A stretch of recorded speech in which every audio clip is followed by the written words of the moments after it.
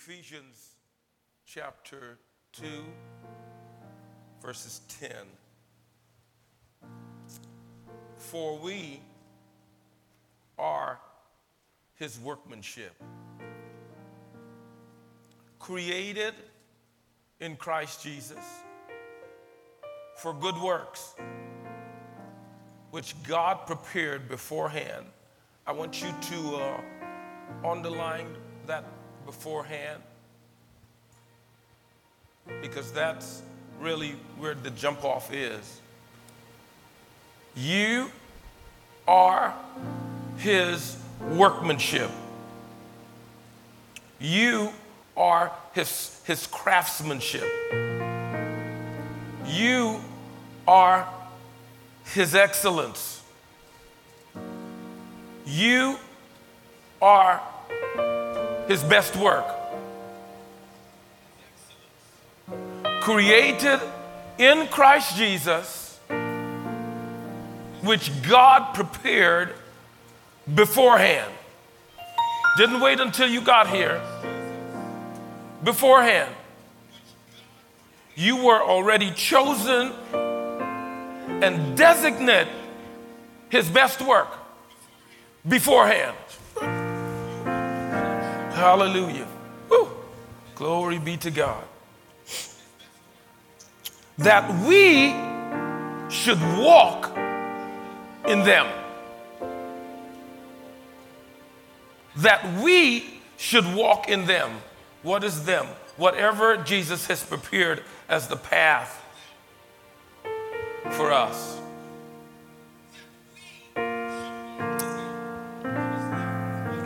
Over the last week, God, with about 3 different conversations, began to take me back to Adam and Eve in the beginning. I really believe that it's not easy, almost impossible.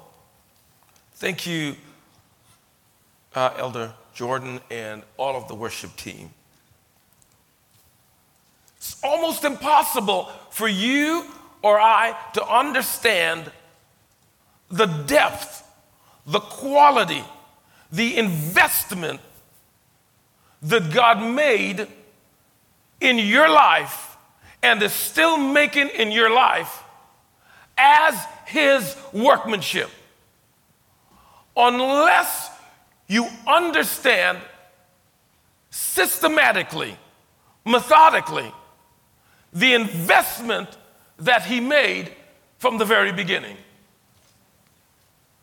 If you don't have a clear understanding of what God did in the very beginning to secure your position as his best work, his craftsmanship, the thing that literally has his name printed on it.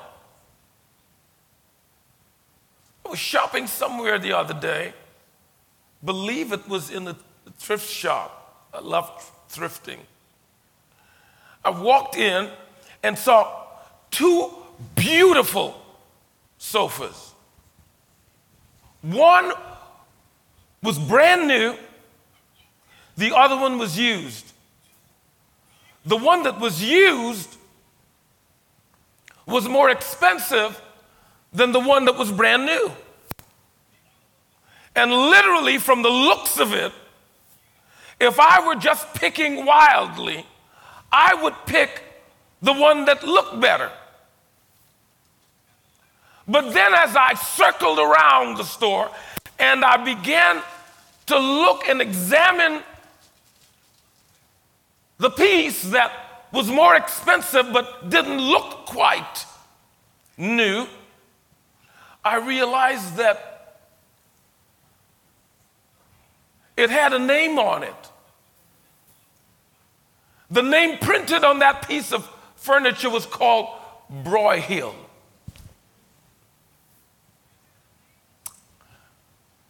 Didn't really register until I went to the one that looked newer.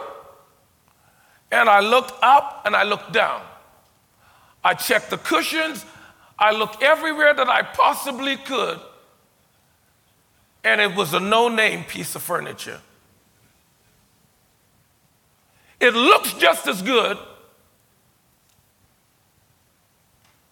To the eye, it's amazing how wonderful the newer one looks. But what I understood and what you understand is that the name Broyhill means something. It means that however it may or may not look, it's got the best craftsmanship involved in it. That what you see is quite often not as good as what it is. Because you got to look a little more, a little deeper. You got to check the seams and see if it's single or triple stitched. You've got to look at the legs and examine whether there are 3 screws keeping it in place, or does it connect with screws so that you can tighten it when you're sitting, or you can loosen the screws and take it off and keep damage away from the legs when you're moving the furniture. Little things that the name Broyhill stands for, or Ashley stands for, that you don't really know unless you know. I want to shift that same focus to how God made us. I went back to Genesis, and you know it says in the beginning God created the heaven and the earth, Genesis 1, and it goes all the way down. And I want to pick it up at Genesis 1 and 26. I'm reading from the Amplified. Then God said, "Let us, Father, Son, Holy Spirit." Right off the bat, it says, "Let us." If you have anyone that is worried, that is not able to figure out how you could be 3 and also 1, do not allow anyone to create heresy in your spirit and in your mind, because they can't figure out with their mind how God could be 3 distinct persons and still be 1 specific individual. And the clear answer for me is that some part of my faith will take complete faith. The other part is that if God was that easy to figure out, then I don't need to call him God. His godness dictates that some things about himself I will just have to believe. And don't argue about it, because the answer is not going to be found here. You literally will have to make it to the other side.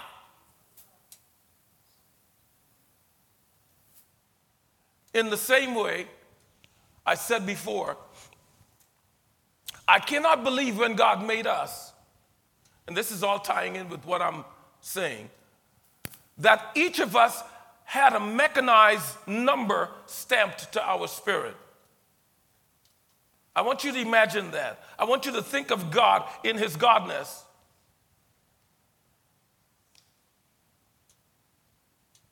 And then reject any fallacy that before you got here in the flesh, that you did not have a specific name in the spirit.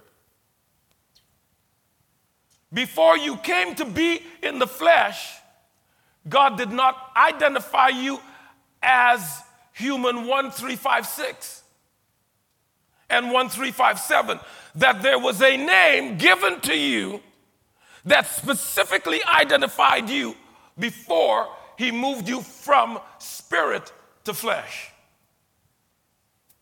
And if that is believed, then you also have to believe that you will never hear your real name called unless you make it back. Ooh. I don't know about you, but if I make heaven for no other reason, beyond the pearly gates, beyond the castles, beyond the silver and gold on the streets, I just want to make it back so I can hear God call me my real name. And if God is God, as I said in the beginning, your real name will never be human 1357 and 1358. And if he revealed it now, it's probably a name that none of us can literally articulate in English. I can't wait. Genesis 1:26 says, then God said, let us. I'm reading it from the Amplified because it breaks it down even further as we move. Let us, Father, Son, and Holy Spirit, make man in our image according to our likeness, not physical, but spiritual personality and moral likeness. I want to stop right there, because you will run into someone that is unread, unstudied, and they don't understand how the Bible says in Genesis 1:26 that the God has said, let us make man in our likeness and our image. And then drops down to Genesis 3 and says,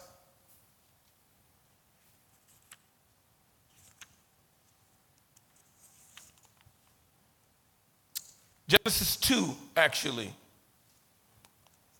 and 7, 2 and 7.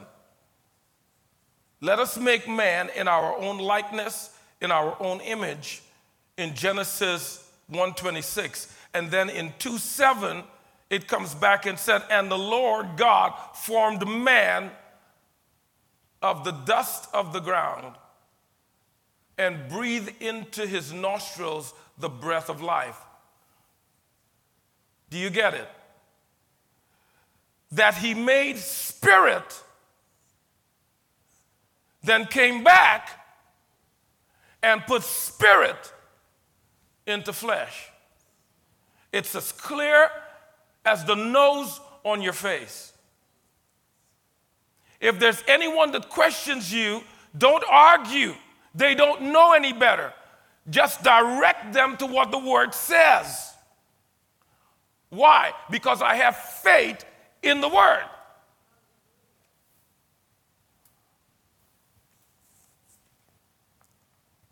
The reason I read those two was because I wanted to make the very first statement to everyone this morning, and even those that are listening. The first part of me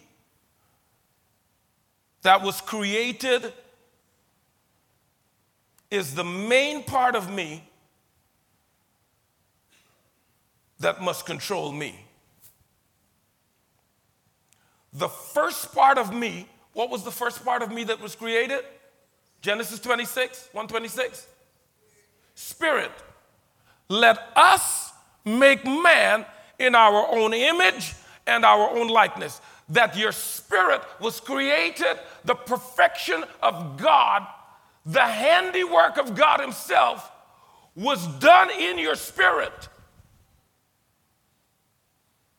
Don't question the ugliness of a baby physically when you don't understand quite often that the real perfection was done in the spirit.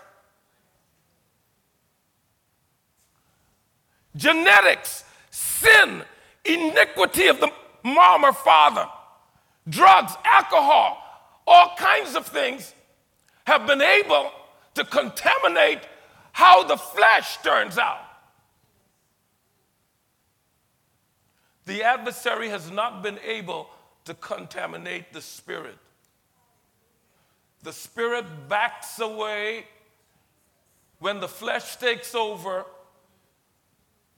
and the Holy Spirit comes in and says, you weren't made this way. You need to come back to Father. Some of us hear it and others don't. But the spirit that God made in you was perfect, is perfect, will continue to be perfect, because the only place where the adversary has dominion is in the flesh. And so his work, his focus is always going to be trying to make your flesh control your spirit. You got to understand this. You got to get this. If you don't get this, you are not going to understand and bow into and lean into when Paul says, we wrestle not against flesh and blood. We don't fight folk that say bad things about us. We don't cuss them back because they cussed at us. Because we do not wrestle against flesh and blood. That in the act of putting our body and our physical flesh under the subjection of God's control is also saying instantly that my spirit man is greater than my physical man.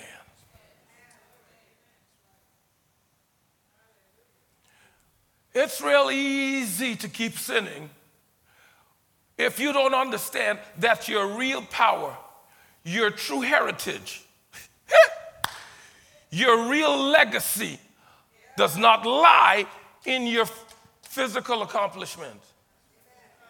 It lies in the fact that God made you and made your spirit in you first.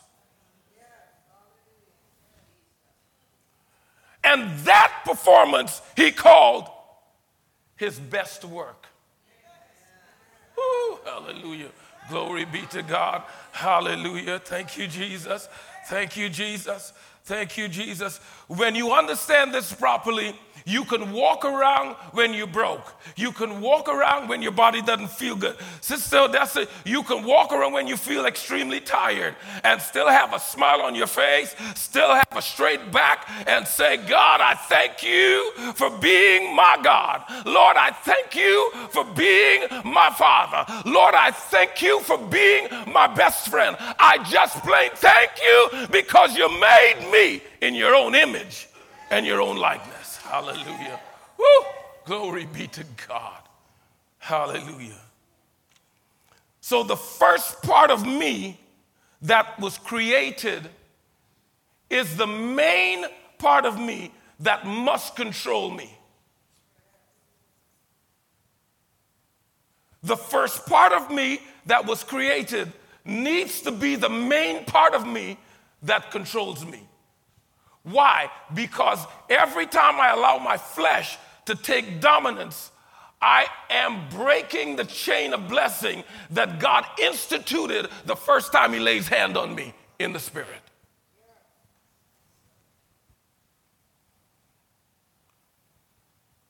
Number 2, in chapter 3 of Genesis, it said, 3:1, then the serpent was more cunning than any beast of the field, which the Lord God had made. And he said to the woman, has God indeed said, you shall not eat of every tree in the garden? The woman said to the serpent, we may eat of the fruit of the trees of the garden, but the fruit of the tree which is in the midst of the garden, God said, you shall not eat it, nor shall you touch it. That's not what God said.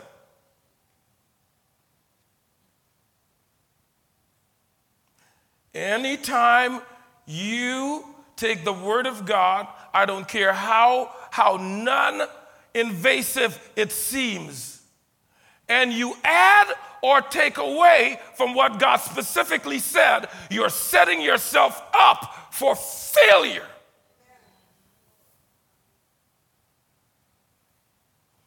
God said to them, you can eat any tree in the garden except this one in the middle. God did not say that you shall not touch it or even look at it.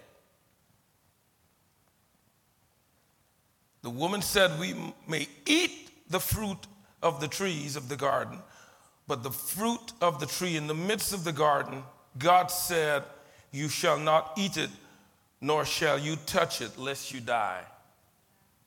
It's a simple thing. It's not a major thing, but it's not God's thing. It's a white lie. Many of us are believers serving God, and we don't see anything wrong with a white lie. We do not understand that God does not see white lies or black lies. He doesn't see little lies or big lies. He just sees lies. He doesn't see small sin or big sin. He just sees sin. God said, don't eat it. Touching it is not eating it. Don't say God said don't touch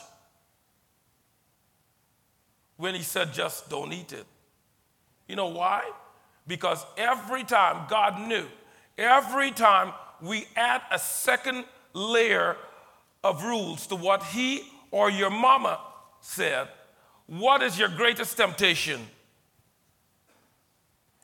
What is your greatest temptation as the rules increase? Say it loud and say it strong.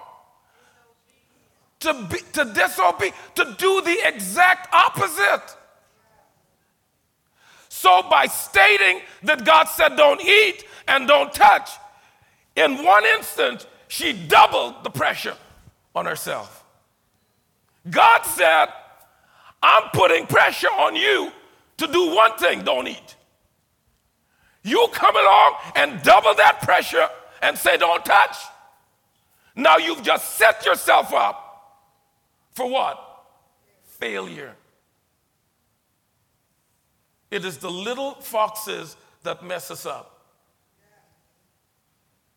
I believe some of my deepest tears, my most gushing tears when I get to heaven will be when I see the things from God that I missed here because of one just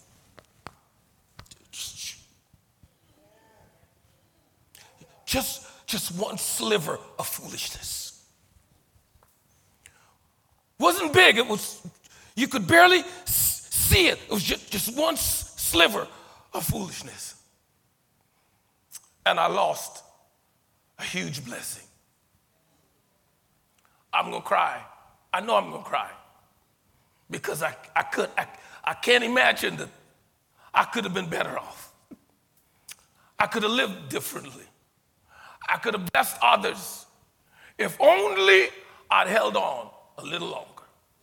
If only I'd listened a little closer. If only I was absolutely obedient to only what he says and cross everyone else out.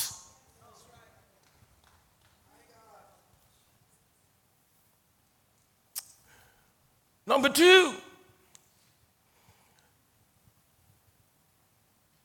Satan is always trying to get me to look one way so he can commit larceny against me another way.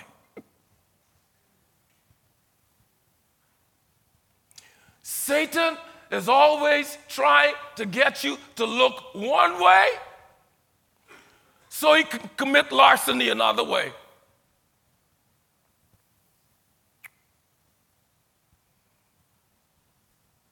God said, I'm making you as a helpmeet to your husband. I'm making you and him to partner up. Don't you let another voice point you in that direction over there while he's trying to steal your stuff over here. I have to pray into it every day that God, help me to stay in unity with your spirit. That I can hear your voice above the screams, above the shouts, above the angry folks, above the political rhetoric, above this, above everything. God, I need to hear your voice.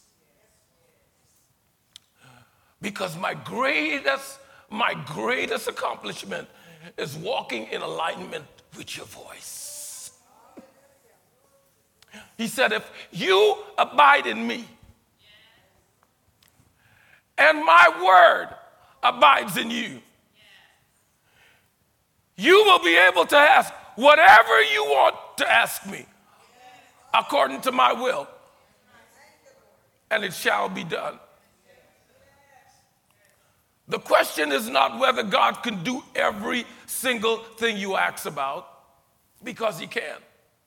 The question is, how close can I get to aligning myself completely with his spirit and his voice?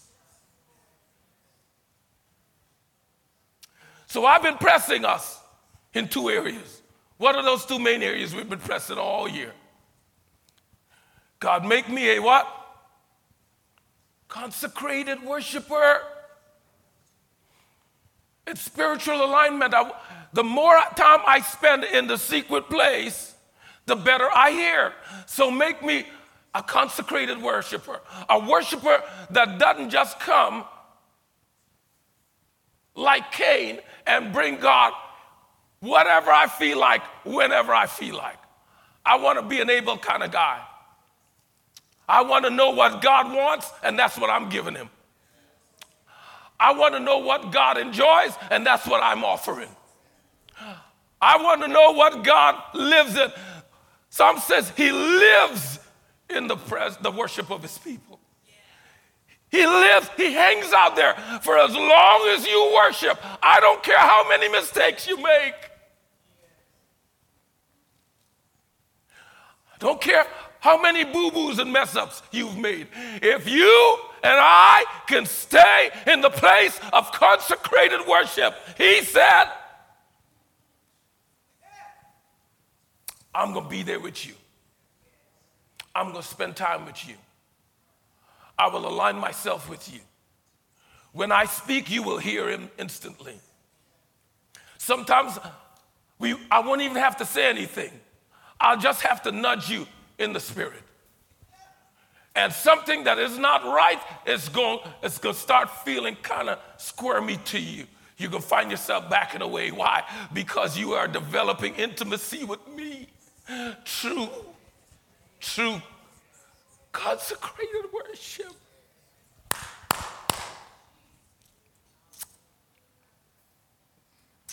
It's obvious to me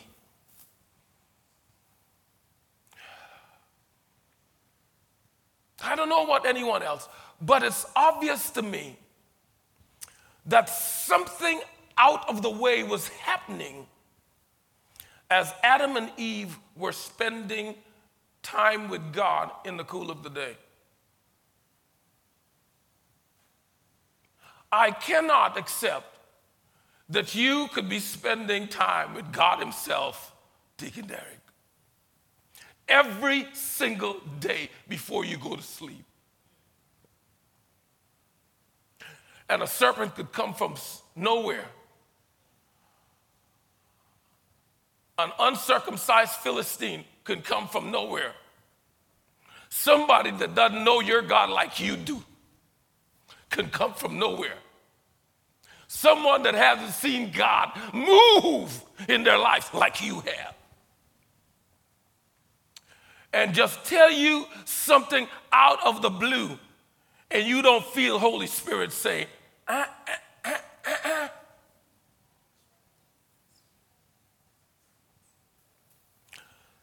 that I feel, even though the word doesn't say it, I see an inference here that they were with God, but somehow all of God wasn't in them.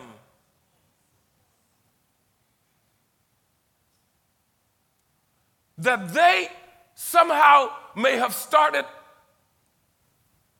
to enjoy the benefits of being made in the image of God more than enjoying God himself. That it's highly possible that they, at a certain point, had begun to enjoy naming the animals and literally began missing the fact that the only reason you have this kind of in-depth knowledge is because you are connected to the infallible expanse of the knowledge of God himself. You're connected. Adam didn't have those names just appear in his mind. His spirit was aligned with God's spirit. And so the names came naturally because the all-powerful God himself, who made him in his spirit first, in his image and likeness, was aligned with him.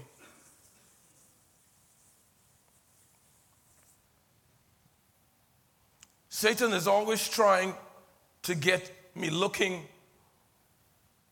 one way so he can commit larceny another way. He went on to tell her another lie. Said, listen, if you eat this fruit, you will become like God himself. Once you begin to accept one bit of fallacy, you become prey to stuff that is literally outlandish. It starts off with something small, then all of a sudden, you and a Christian, if you don't wear a skirt all the way to your ankle. It starts off with something small, and then all of a sudden, you aren't really saved if you don't get baptized in water also. Really? So God is trying to save your spirit from hell, but you can't go to heaven unless you get physically baptized in water too. You see the fallacy? You see the fallacy? Unless you understand that being baptized in water is an outward picture of what has happened to your spirit,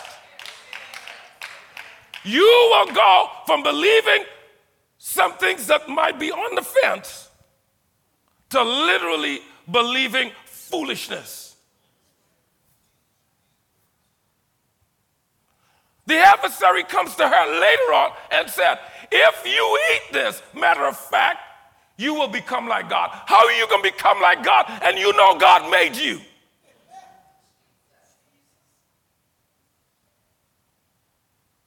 Can you say in your good mind that because my mama made me and I've got her DNA, I'm just as good as and better than my mama?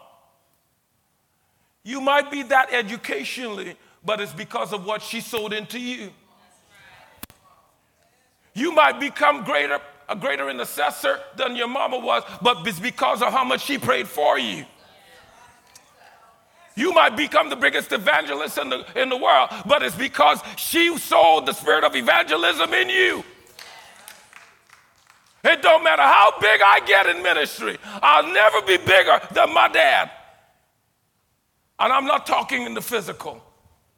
I'm talking in the legacy. That everything about my spiritual life is built on the legacy of my parents. It's built. What do I have to say about that? You better make sure you got good legacy in spiritual parents.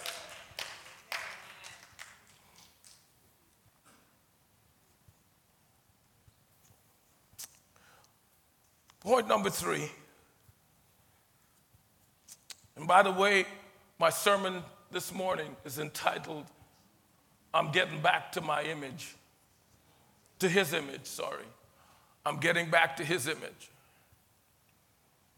I'm getting back to his image. How many of you have a longing to do that? I want to get back to his image. I want to get back to his image. I know he made me. There's a name that I don't know about me. I need to know. I'm going to hold on until change comes because I got to know what my real name is. There's something about me that I don't even understand, but I'm going to hold on until I get an answer. I will not let go. Like Jacob said, I will not let go until he blesses me. I will not let go. I will not let go because I understand that there's an image. There's a likeness that he created that is me in the spirit that I don't even see properly. I'm looking in the mirror. I cannot see my own spirit.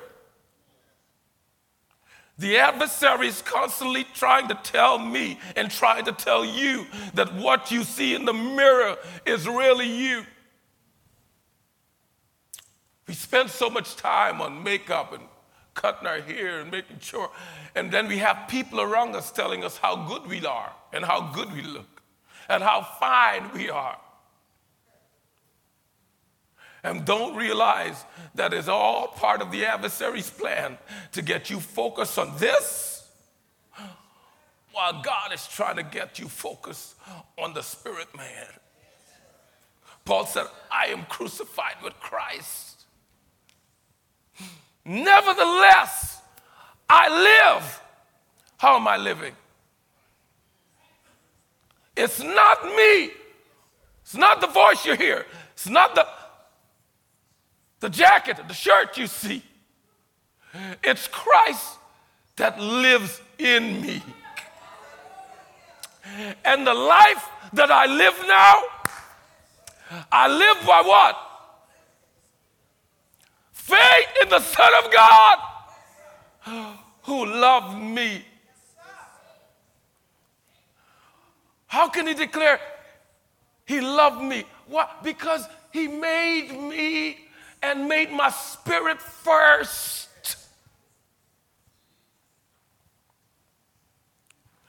It is the reason when you sin, the moment you ask forgiveness, it's all done and over with because the spirit doesn't take that much to fix. It's your flesh. It's our flesh that sanctification has got to be worked out in. But your spirit, it was made to obey God. My spirit was made to hear God's voice.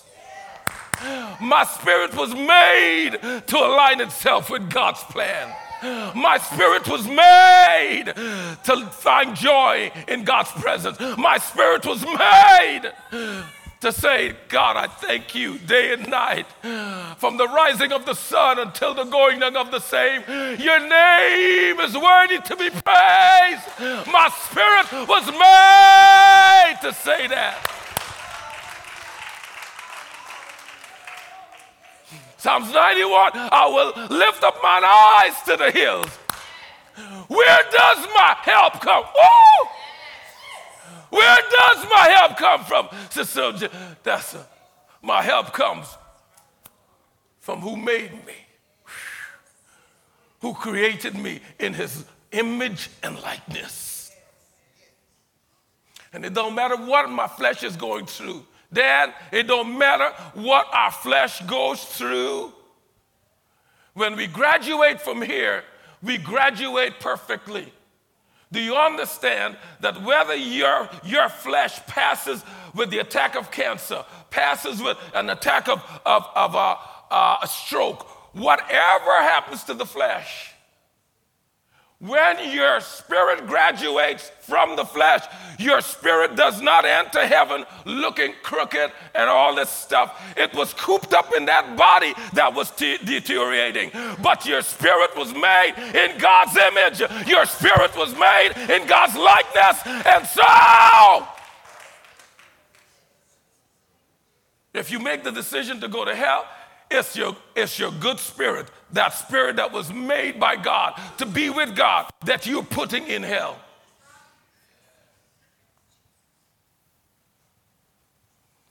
Point number 3. Satan is continually tampering with my trust in God, so he can take my truth. This one got me. He's constantly tampering with my trust. Jordan, he's always bringing something up that caused me to question, did God really say this, Ma? Did God really say this? And when the adversary messes with your trust, here, I got the secret from my mama. You have to double down. Call his bluff. My mama is doubling down when she prayed over all of us. Father, my womb was shut and you opened it. And now I'm having babies when I want to, however I want. I'm having babies. I got 11 of them. But then she looks at us and she says, I had a long conversation with God. And him and I came to the conclusion that if any one of you will come to the place of understanding yourself, smelling your own sweat, and you reject him, he needs to take you back when you're a baby.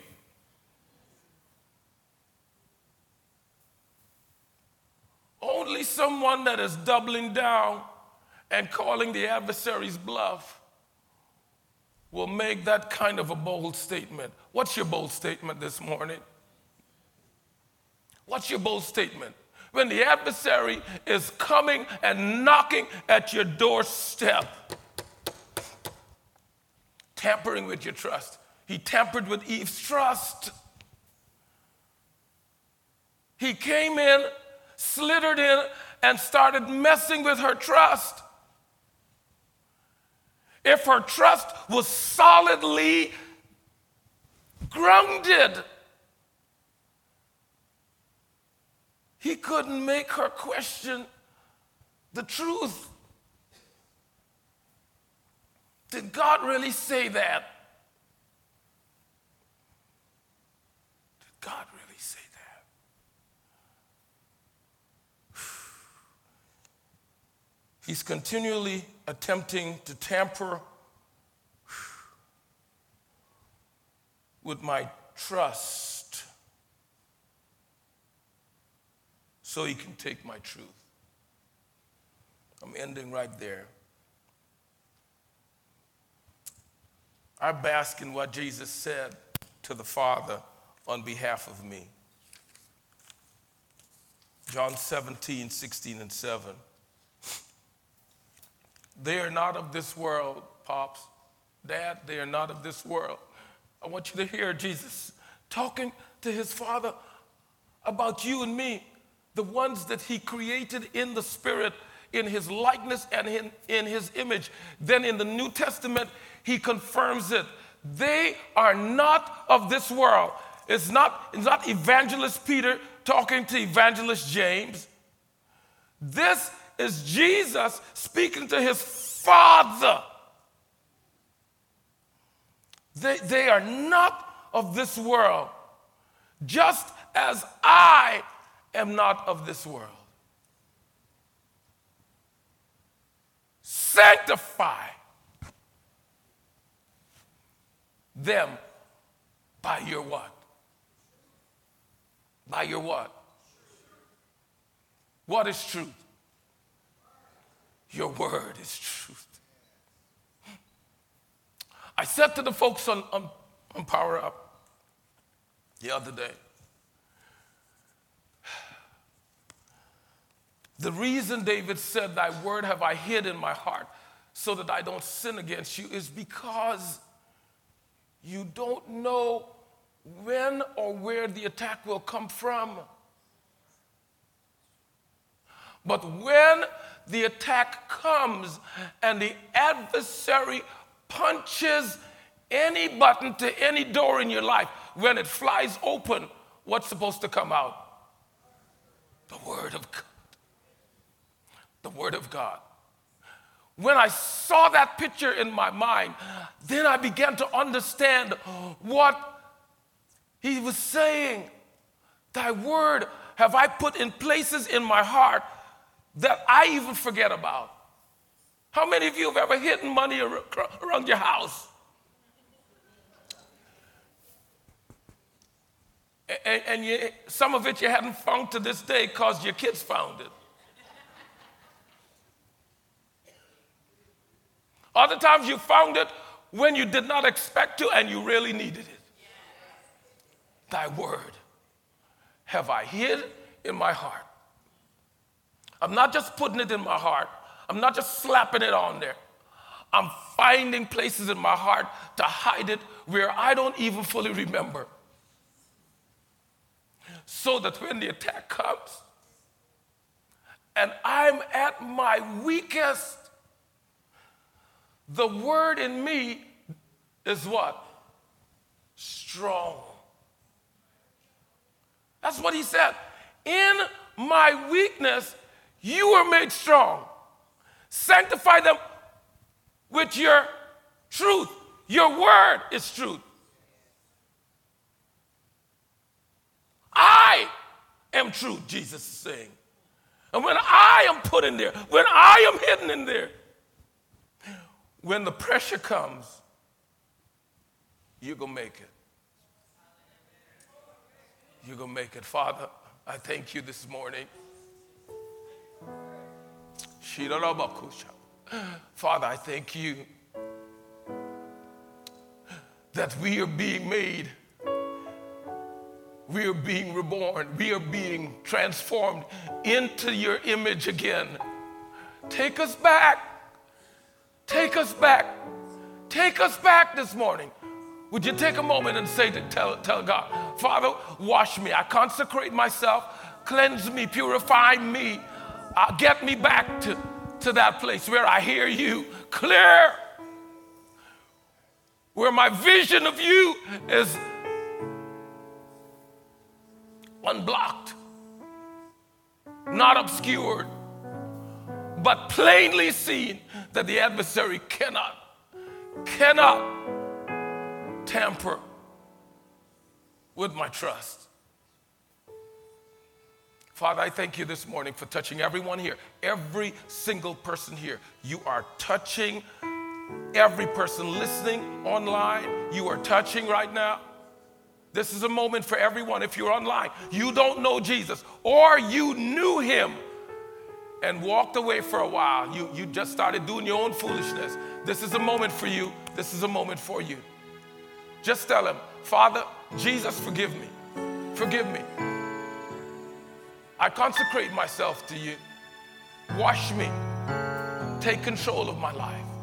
Make me and mold me after your own will. While I'm waiting, while I'm seeking, while I'm knocking. In Jesus' name. In Jesus' name. In Jesus' name. As you stand with me, you should have your communion cups right there in the back of your chair. Would you go right ahead and open it up carefully? Don't spray any wine on your clothing. I'm giving you some time. Get your wafer out. You're worthy to be praised.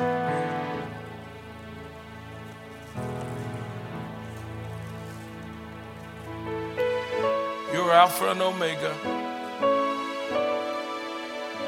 You're Alpha and Omega. Thank you, Jesus. Thank you, Jesus. Thank you, Jesus. Thank you, Jesus.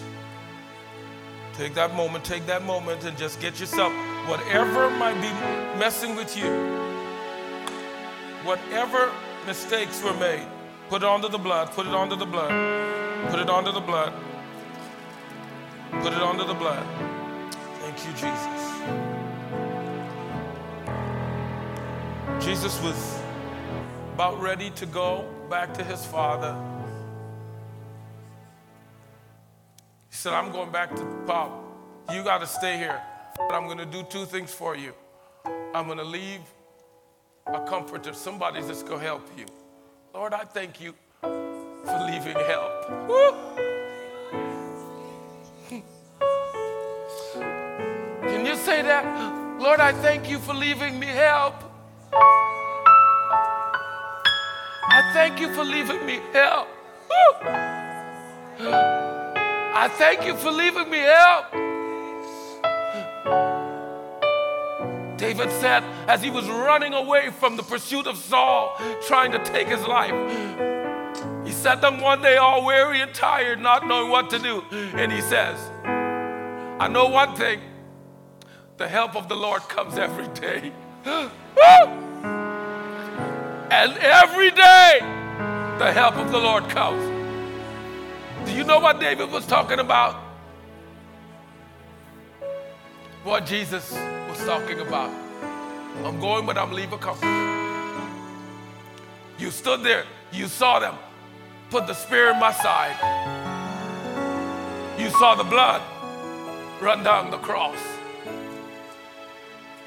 And when it was all said and done, my spirit left this old body and went down into Hades and took the keys of hell and death. And I got you covered. I got you protected. I got you covered. And I've got you protected.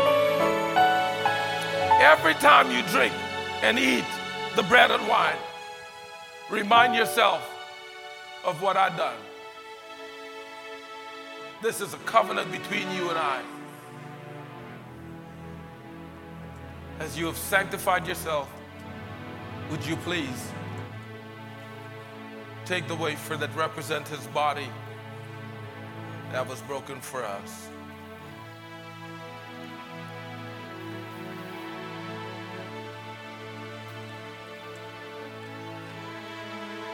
And he said, as often as you drink this wine,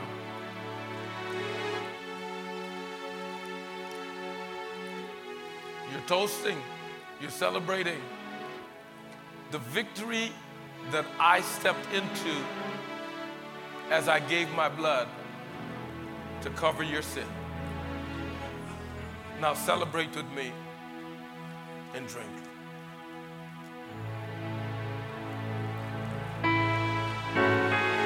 Lord, the glory, we worship you. You are worthy. Could we just close out with that? I give you. We give you all the glory. Hallelujah. We worship you, our Lord. You are worthy. One more time, everyone sing it. Everyone. We give you. We give you all the glory. We worship you, our Lord. You are worthy to be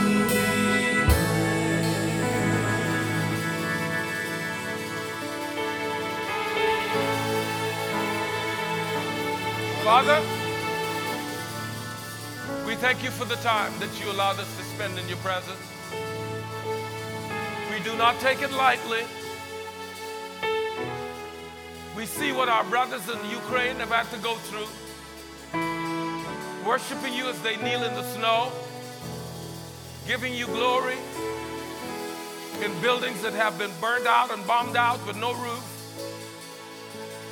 But yet they have a war cry that says, yes, Lord.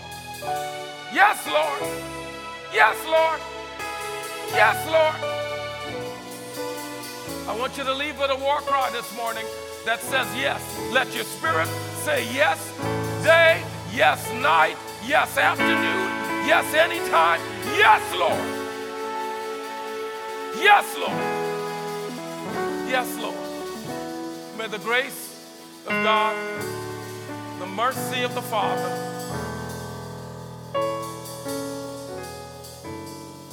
the anointing of the Spirit, the power of the Word of God go with you this morning. May His grace shine upon you. May He give you vision, oversight, and discernment over just guesstimation. Father, we speak these things in the Spirit, and we say, let it be so in Jesus' name. Let it be so in Jesus' name. We thank you, we give you glory, and we give you praise. In Jesus' name, amen, amen, amen, amen, amen, amen.